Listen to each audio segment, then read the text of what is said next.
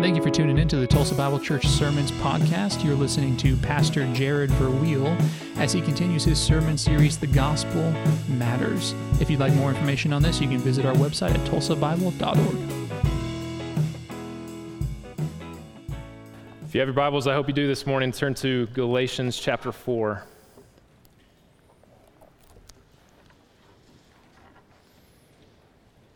Be taking the Lord's Supper at the end of the service today, just so you guys know about that. And as always, when we do these times of the Lord's Supper as a community and a family of God, we just encourage you as parents to shepherd your family well through the Lord's Supper. We believe it's a believer's Lord's Supper here, and even if some of the kids were dismissed to children's church, you want to go back and bring them in towards the end of the service, that's fine as well. As you guys are turning to Galatians chapter 4, let me pray this morning. Father in heaven, thank you so much for who you are, Lord. We thank you for your goodness and your grace to us. Thank you for your mercy that is new every morning. Lord, we thank you for the opportunity that we have to gather together as a church family and study your word and sing together and fellowship with one another.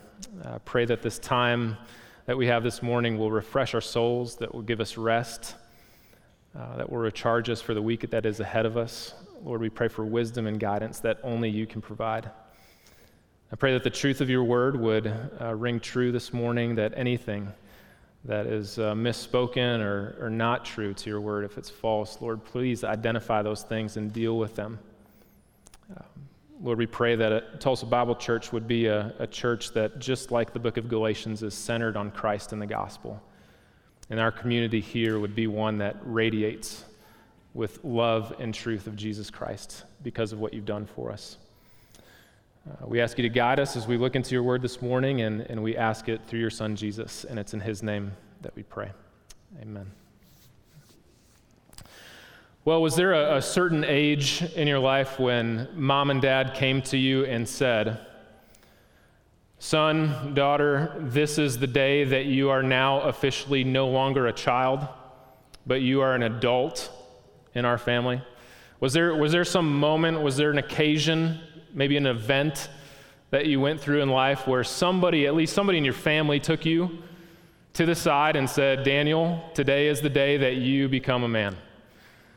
For most of us, some of us, for the ladies in the group, maybe it's the day when mom or a family member came alongside and said, okay, it's okay to wear makeup now.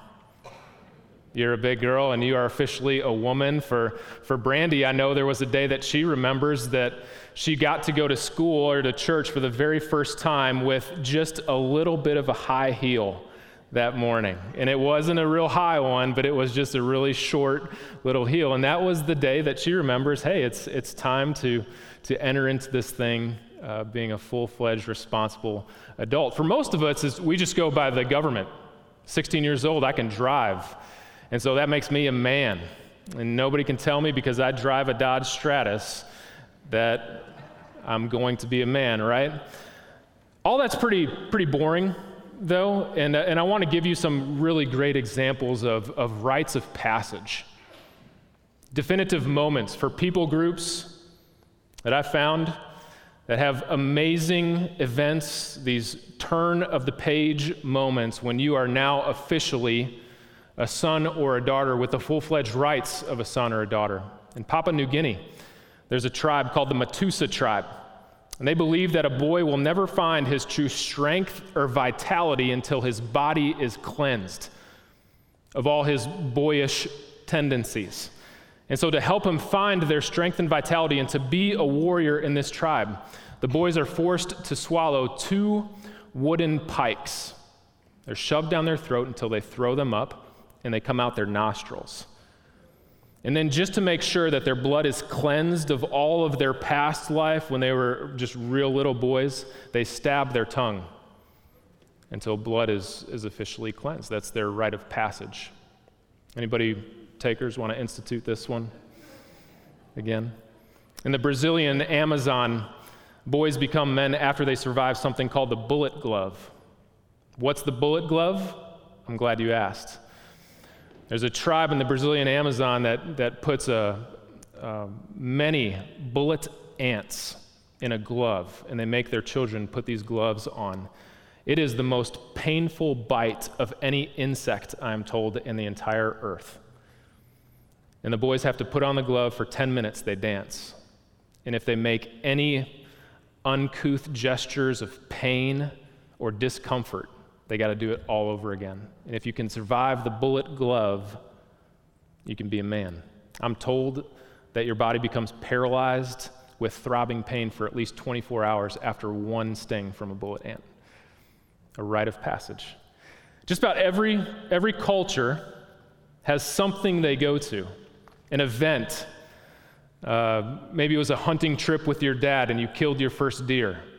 Maybe it was something that you did when you finally left the house for the first time. I don't know what it was, but almost every culture has something that they can go to where they can definitively say, today was the day that I stopped being a boy or a girl and I became a man. And for the Christian, it's the same. In the Christian family, all of us have a rite of passage. I want to read about it this morning in Galatians chapter 4. If you have your Bibles, look down at verse 1. I'll read this passage. Galatians 4, verse 1.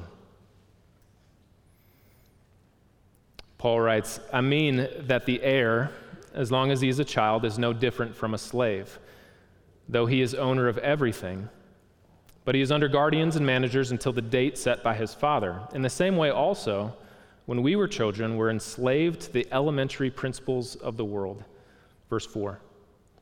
But when the fullness of time had come, God sent forth his Son, born of a woman, born under the law, to redeem those who are under the law, so that we might receive adoption as sons. And if you highlight or underline in your Bible, that phrase, adoption as sons, is such a key phrase. I encourage you to highlight that.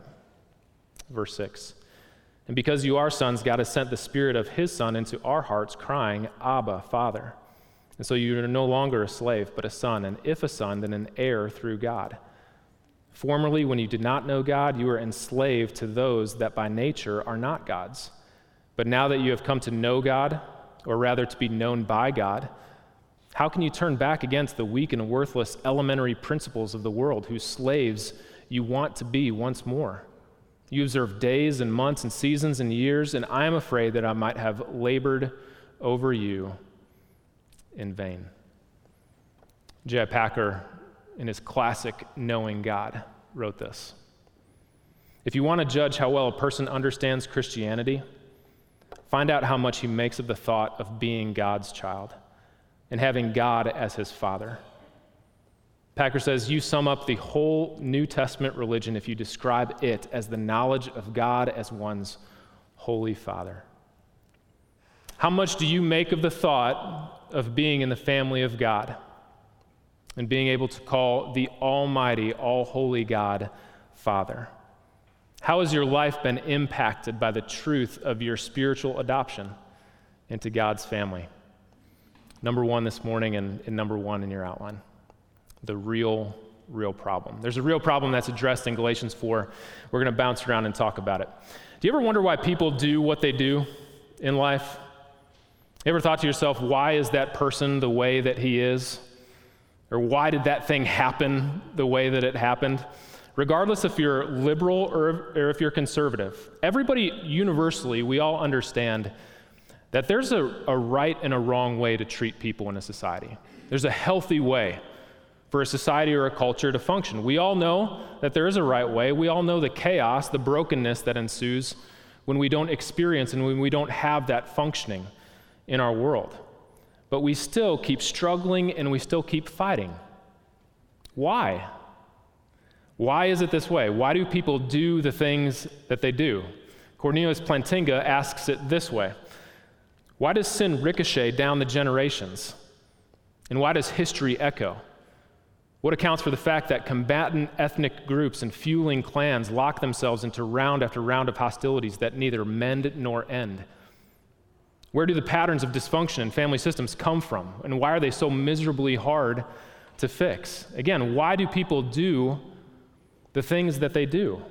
My favorite pastor says this. He says, sin is a suicidal power that works against its very own power. Sin is a suicidal power that works against itself. Sin is something that kills by multiplying. It grows with death. If you were sinning with your mind, for instance, over time you will find that your mindset and your pattern of thinking becomes more and more debased as time progresses, and your mind begins to get warped into deeper and deeper sinful patterns. If you sinned with your heart, if you sin with your emotions, over time you'll find that your emotions shrivel up. They get more difficult to grasp, more difficult to understand and even to control. If you sinned with your will, you will find that your willpower is just weakened, and it becomes next to nothing as to what it used to be. Sin is not just an action. Sin is a power, and it leaves you powerless, which is one way of saying this. Sin is slavery. And one of the images that Paul uses for sin in Galatians chapter 4 that is stronger and teaches us more than anything else this morning is this idea, this concept, that when you are apart from Christ, you are enslaved to sin. Listen to John 6, verse 34. Everyone who practices sin, John writes, is a slave to sin. And so why do people do what they do? Here's what Augustine said. Our core problem is that the human heart, ignoring God, turns in on itself. It tries to lift itself, it wants to please itself, and it ends up debasing itself. Inquiring into the motives, the causes, and the desires of our sin will take us back again and again to the intractable human heart that apart from Christ is always wandering, and it always desires things that are apart from God's will. Now listen, Paul starts with an example from family, from earthly family. In essence, he says, as he begins Galatians chapter 4, in terms of a family inheritance, in terms of the rights of an inheritance, a child is no different than a slave.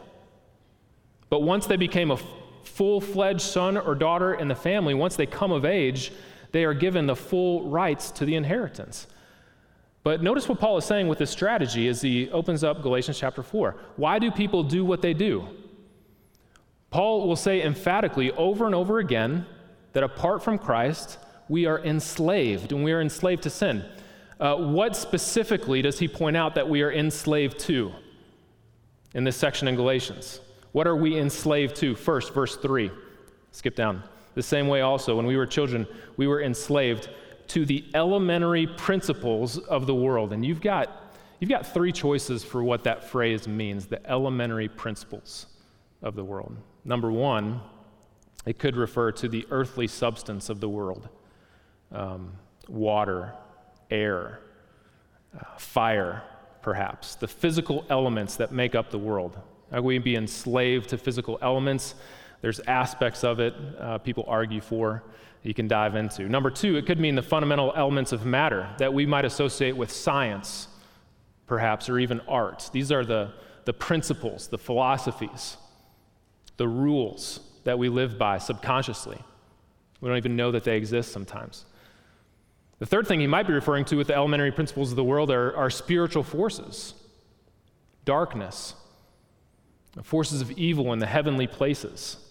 As John would say, the world, the flesh, and the devil. Maybe that is what he's referring to. We can't be certain of those three things. We don't know exactly what the Apostle Paul is referring to here. Maybe it's all three.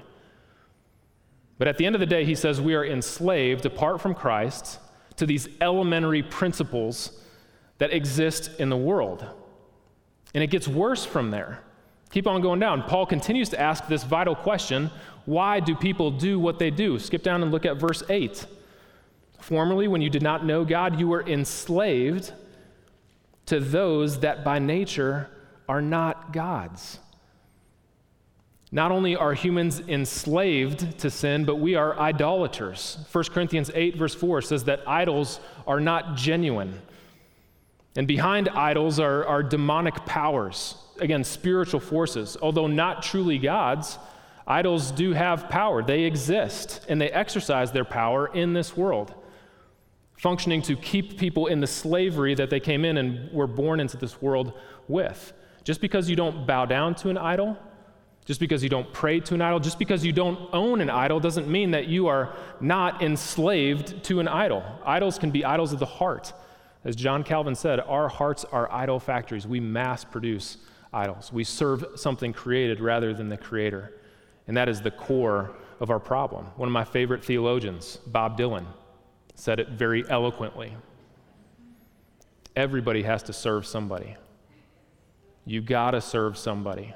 It's not a question of if you serve or if you don't serve. The question is who or what do you worship and serve on a functional daily basis? Who has the functional allegiance over your heart?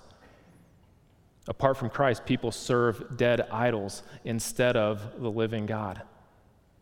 And I need to point out something very significant in the very next verse, verse 9. But now that you have come to know God, or rather be known by God, how can you turn back again to the weak and worthless, again, elementary principles of the world? But listen to this phrase, whose slaves you want to be. You desire to be once more. Paul takes slavery down another level. Sinful actions are not only the manifestation of slavery, but also sinful desire, sinful wants. Listen, the next time you find yourself angry about something, fearful about something, the next time you realize that you are functioning in an unhealthy relationship because of the words that you were saying or your actions or your feelings, maybe you become embittered against another person, ask yourself this question: what do I desire from this situation? What am I craving? What is the thing I want so badly that I'm convinced that if I have it, it's going to make me happy through this particular situation? That's your prison. That's your slave master. That's the thing that's taking you away from God and from Him having first place in your life. Jonathan Edwards put it this way. He said, sin turns the heart into a fire. And just as there has never been a fire that has said, enough fuel, I am fine now, there's never been a sinful heart that has said, I have had enough success, I have had enough love, I have had enough approval, I have had enough comfort. The things we want the most are the things that enslave us the most, especially when those wants and desires are something other than God. That's our problem. At the root of what's wrong in the world and at the root of why people do the things they do is this answer: we are enslaved to sin apart from Christ. And the imagery couldn't be stronger from the Apostle Paul. Number 2, the real problem, we're enslaved to sin. Number 2 is the only solution. What we said so far is that sin is slavery. And by definition, to be a slave or to be enslaved to something means that you are powerless to do anything about it. You might know that you need to stop drinking so much, but you might not have the power to stop drinking in yourself because you are enslaved to the addiction. Martin Luther picked up on what Augustine said about sin and his definition of it. He proposed that the human heart, and he used a Latin phrase, it sounds something like this: incurvatus in se. And it means that the human heart is actually curved in against itself. The heart functions against itself instead of functioning for itself in a positive way. The heart curved in is an excellent depiction of what slavery of sin really means. What Luther and what the Apostle Paul would say, especially right here in Galatians 4, is not only are we sold as slaves into sin, but also every attempt of our own to get out of that slavery only leads to a deeper slavery. It only leads to more enslavement, more prison, more chains, stronger of a division between you and God. It only curves our heart inward and makes our bondage more unbearable. We are completely helpless to break out of prison. We are completely helpless to liberate ourselves. At the core of the gospel is the understanding of who you are in yourself apart from Christ. And who you are is unable to do anything about your sin situation, apart from a liberator, apart from a redeemer outside of you. Look down at verse 10. You observe days, months, and seasons and years. These days likely refer to the Jewish observance of keeping the Sabbath. And not only keeping the Sabbath once a week, but this litany of words that Paul is using in verse 10 refer to the whole Jewish calendar in itself.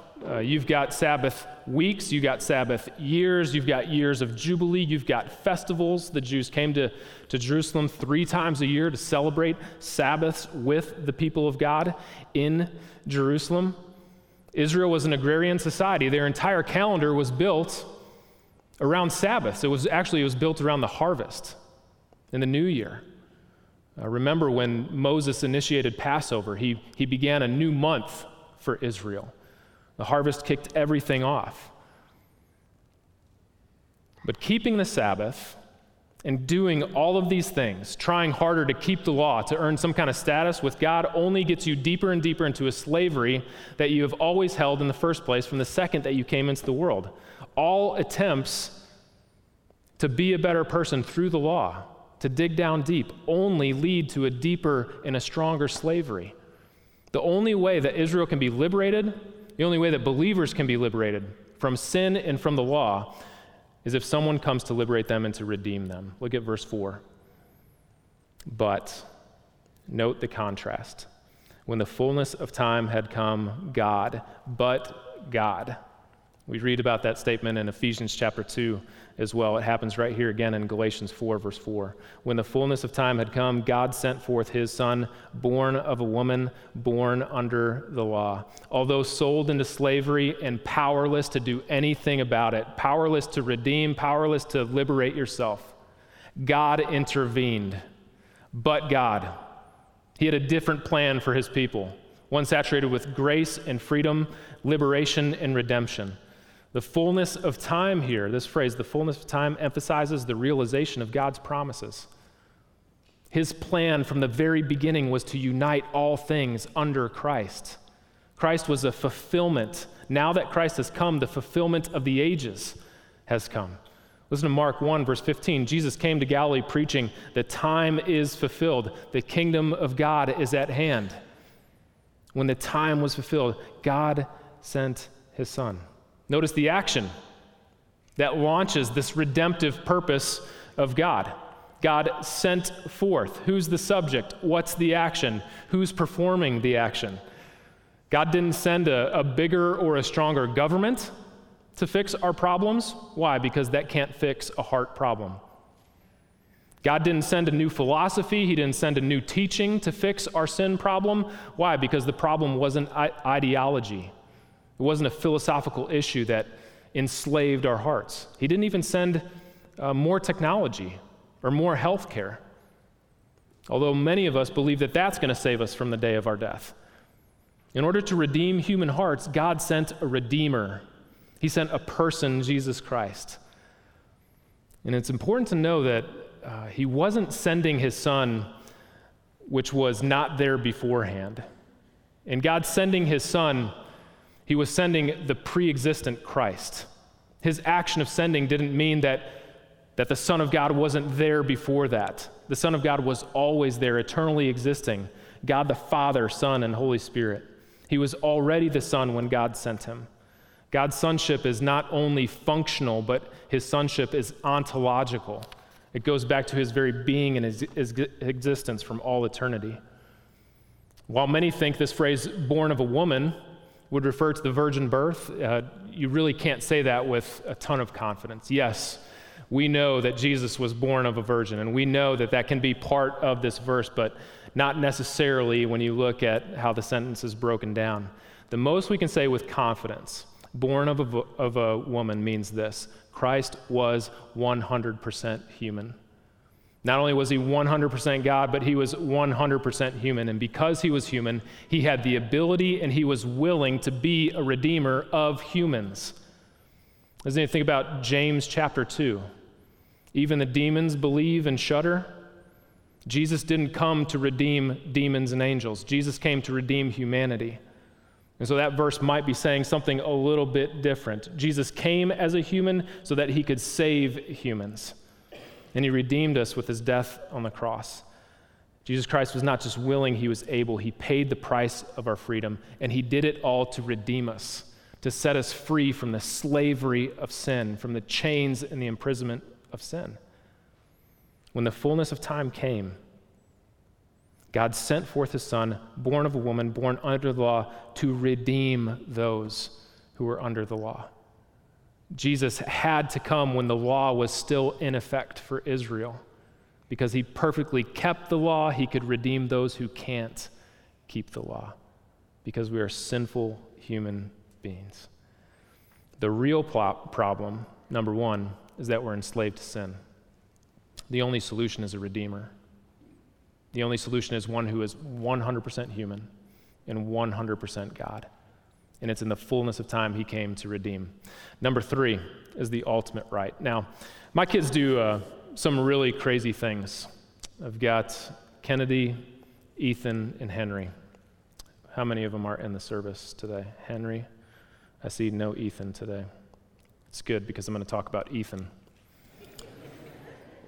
Ethan and Henry, Patty, you know this. A lot of our folks in the office know this. My kids, they love to come up to the office and play basketball in the gym and say hello to Dad if they're passing by. Sometimes they drop by a shake or a coffee, and it's awesome to see my kids. But my kids have this disease that is inherent in them, and they think that they're entitled and they own everything at the church because I'm the pastor. So my kids come in the office and they're running around and they're playing, and my office has this little doorway connection into Daniel Newberry's office, our family pastor here. And Ethan decides that he's going to come into my office. He sees the opening and he weasels his way right into Daniel's office. And he doesn't just go in there and look around and come right back out. No, Ethan makes himself at home in the office. He starts to take things off the shelf and put them on his desk. In fact, he's so at home in Daniel's office that he just pulls back the chair, puts his feet on the desk, and reclines like he owns the place. Right, Scott? You've noticed this before too. And so I'm thinking to myself, if Daniel comes back in the office and he sees that you've basically redecorated and now you own the place, this is not going to go over well. And so lo and behold, Daniel walks in the office when he's sitting in the chair. And I'm just waiting to see what happens for the reaction. And I hear nothing from Daniel. All I hear is some words come out of my 9-year-old's mouth. He says this: "What's up, noobs?"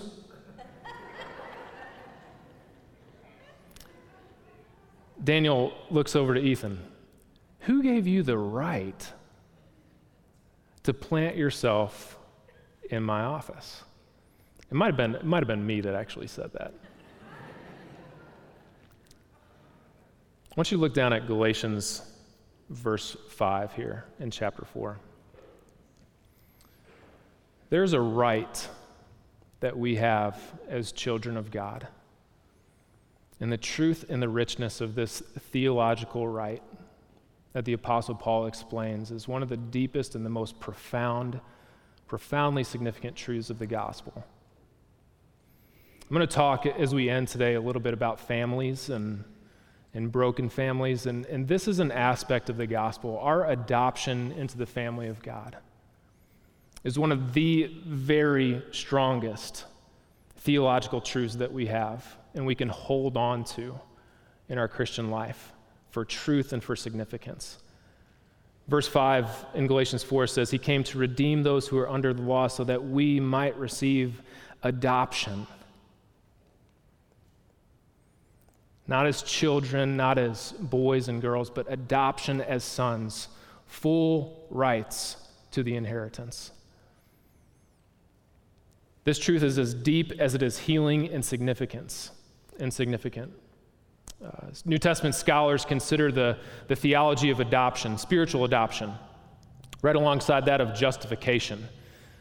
It involved a legal process, whereas justification is a declaration of righteousness to those who are guilty, to those who are wrong. This acquittal in adoption, it doesn't make a person a member of the judge's family. If you are justified by God, That doesn't mean that the judge brings you into his family.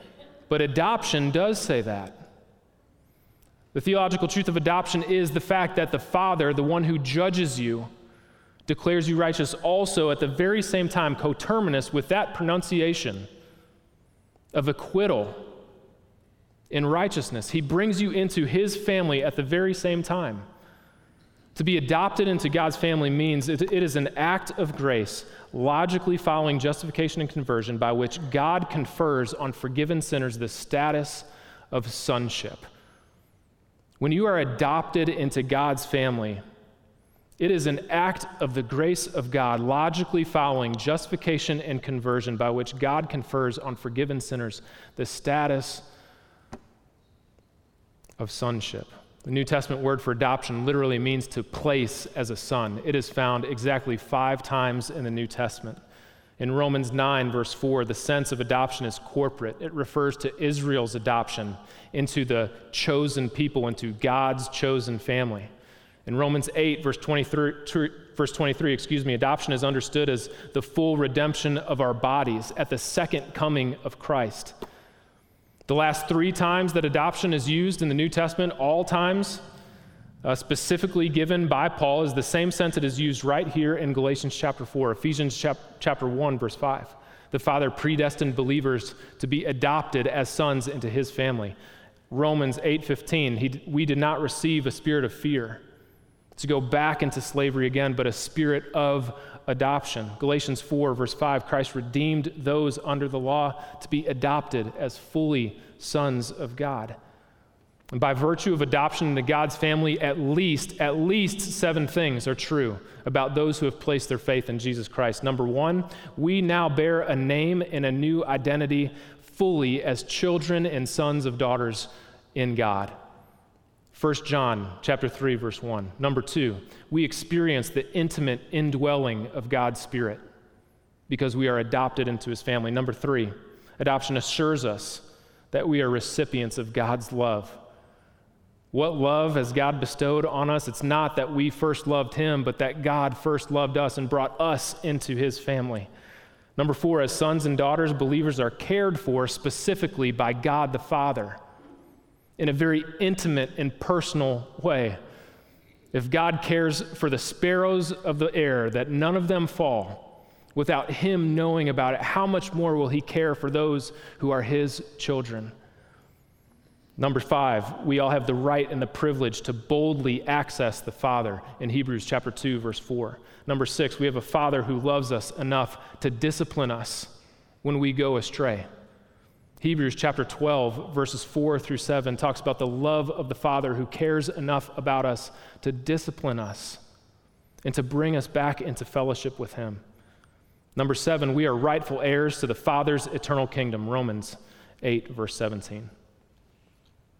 7 truths about our adoption into God's family. Look at verse 6. Because you are sons, God has sent the Spirit of his Son into our hearts, crying, Abba, Father. So you are no longer a slave, but a son. And if a son, then an heir through God. Paul returns to a theme that he started in Galatians chapter 3, verse 1 when he talks about this, with the presence of the Spirit through the working of faith in the life of an individual. Just as God sent his Son into the world, he also sends his Spirit to those who trusted him. And because you are sons, God sent forth the Spirit of his Son into a very special location, into our hearts. That's why we needed a Redeemer. We needed a work done on our hearts that only a Redeemer can do. That is the place that is wrong with all of us apart from God. He sent forth his Spirit into all of our hearts. With a new redeemed heart, a changed heart indicates a change of status. And there is a chain effect in these verses. We were slaves, we were sons, we are heirs and given full rights of sonship because of our relationship to the Father through Jesus. Most people are, I'm just going to say this really quickly, most people are inclined to conclude that one crying out, Abba, Father, that this is a very intimate depiction of God that would have been used by a child When you're making your first syllables, nobody says mama first. Everybody says da first. And there's something to the Aramaic behind that. New Testament scholar James Barr wrote an article that has debunked that theory. It's called Abba Isn't Daddy. Okay, so just because mostly it's attributed to another New Testament scholar who came out, his name is Jeremias, and he said that Abba had to do with this personal, childlike cry to the Father. Not necessarily. Abba could have been a very formal way of addressing God by anybody in this context, whether a children or a full-fledged adult. So just be careful with that. As we close in Galatians 4, like I said, I'm confident there are several people in this room this morning who have had dysfunctional families growing up. I'm also confident that there's several people in this room that have broken relationships with fathers, things that haven't been mended over time. And I don't know specifically what your situation is. You don't know what my situation was when I grew up either. But all of us to some level have experienced dysfunction in our families. Children who feel a closeness to their fathers, you don't have to dig very deep to see the statistics on this kind of stuff. Children who feel closest to their fathers are twice as likely as those who do not enter college, twice as likely to find a stable job and employment after they graduate high school. They're 75% less likely to have a teen birth if you have a stable, good relationship with dad in the home. 80% less likely to spend time in jail. 80% if you have a healthy relationship with your dad as a child. And you're half as likely to experience multiple depression symptoms throughout your life. Wounds from childhood go deep for all of us. Many of them are associated with a parent, maybe a grandparent, an aunt, or an uncle. Because of the gospel of Jesus, we are adopted into a completely different family. No matter what your situation was, no matter the relationship that you have had with a parent, all of us as believers in Christ can fully say with confidence, we have a Father who loves us. We have a family of God in a community who loves us because of the Father's love that unites all of us together. No matter what situation you've been through, no matter the heartache that you have experienced, psychologists today are tracing back memories from childhood. If there's a mental disorder evident here, I want to find something, just one thing back in their childhood memories that they need to get off their chests in order to move forward in a healing manner, right? You guys have heard this before? We all have a heavenly Father who loves us and cares for us, who forgives, redeems, and starts the family line all over, no matter what you've been through. Because of the gospel of Jesus Christ, we have a Father who will never leave us nor forsake us. Deuteronomy chapter 31, verse 6, be strong and courageous. Do not fear or be in dread, for the Lord your God is with you wherever you go. He will never leave you nor forsake you. Hebrews says that that Jesus is the same yesterday, today, and forever, and he will never leave us, he will never forsake us. When Jesus gave us the Great Commission to go and to make disciples of the world, he said, lo, I am with you even to the end of the age. There is never a time that we will be apart from a healthy, functioning spiritual family because of the cross of Jesus Christ. And so for anybody who's out here today who has had dysfunction and experienced that in your family, realize that all of that can be redeemed. That all of that has been redeemed by Jesus on the cross in his great love for us. All of us have a common salvation and a common Father who loves us down to the tiny, the most detailed minutia. He knows us better than we know ourselves. And he has adopted us into our family. Right? He has looked at our pathetic, sinful, dysfunctional lives, and he has said to each and every one of us, Brad, I want you in my family. Phil, I don't care what you've done. All the heartache and all the hurts in your past, I want you in my family. Number two, because of the gospel, we don't have to work and we don't have to earn a Father's approval. Because of the gospel of Jesus Christ, we can lay all of that down. Nobody in this room will be able to look at their life at the end and say, God, look what I've done for you. Look at how great I've been in serving you and being obedient to you.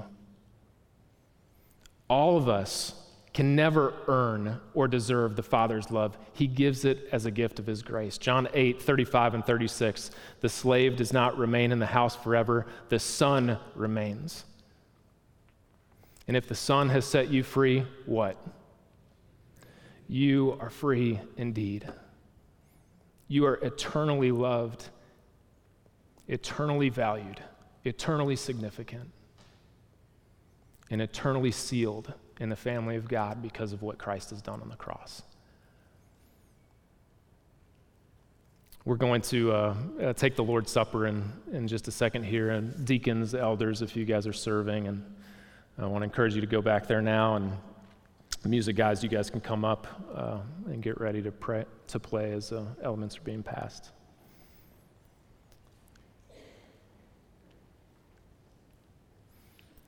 Before we begin to partake, and I love these times when we can just look at the truth of the gospel and talk about our family in Christ because of the cross and what he has done for us. We actually have two people in our church family that have been on staff. They're transitioning off staff this summer. I wanted to make a quick announcement. Maddie and Casey Boltinghouse, Maddie's our children's director. She's going to go back to teaching this fall. Some of you guys as members got the newsletter on that this week. And Daniel has been a family member here at TBC, always will be a family member in the eternal family of God that we love and have that common connection with him. He's transitioning to be a youth pastor in Arizona, so his wife can be closer to their family, and I know it's going to be a great step for their family as well. But I love these times that we can come together for and with the Lord's Supper to celebrate as a family of God, and we're going to read some verses about that in Romans chapter 8. But before we get there, just want to remind you, as the deacons come by, elders, and serve the Lord's Supper, they're going to come with a tray in front of you. You'll find two cups stacked, one on top of the other. And the bottom cup is the bread, and the top cup is the juice. Make sure you grab 2 cups as they're passing before you. And hold on to those. We'll partake together.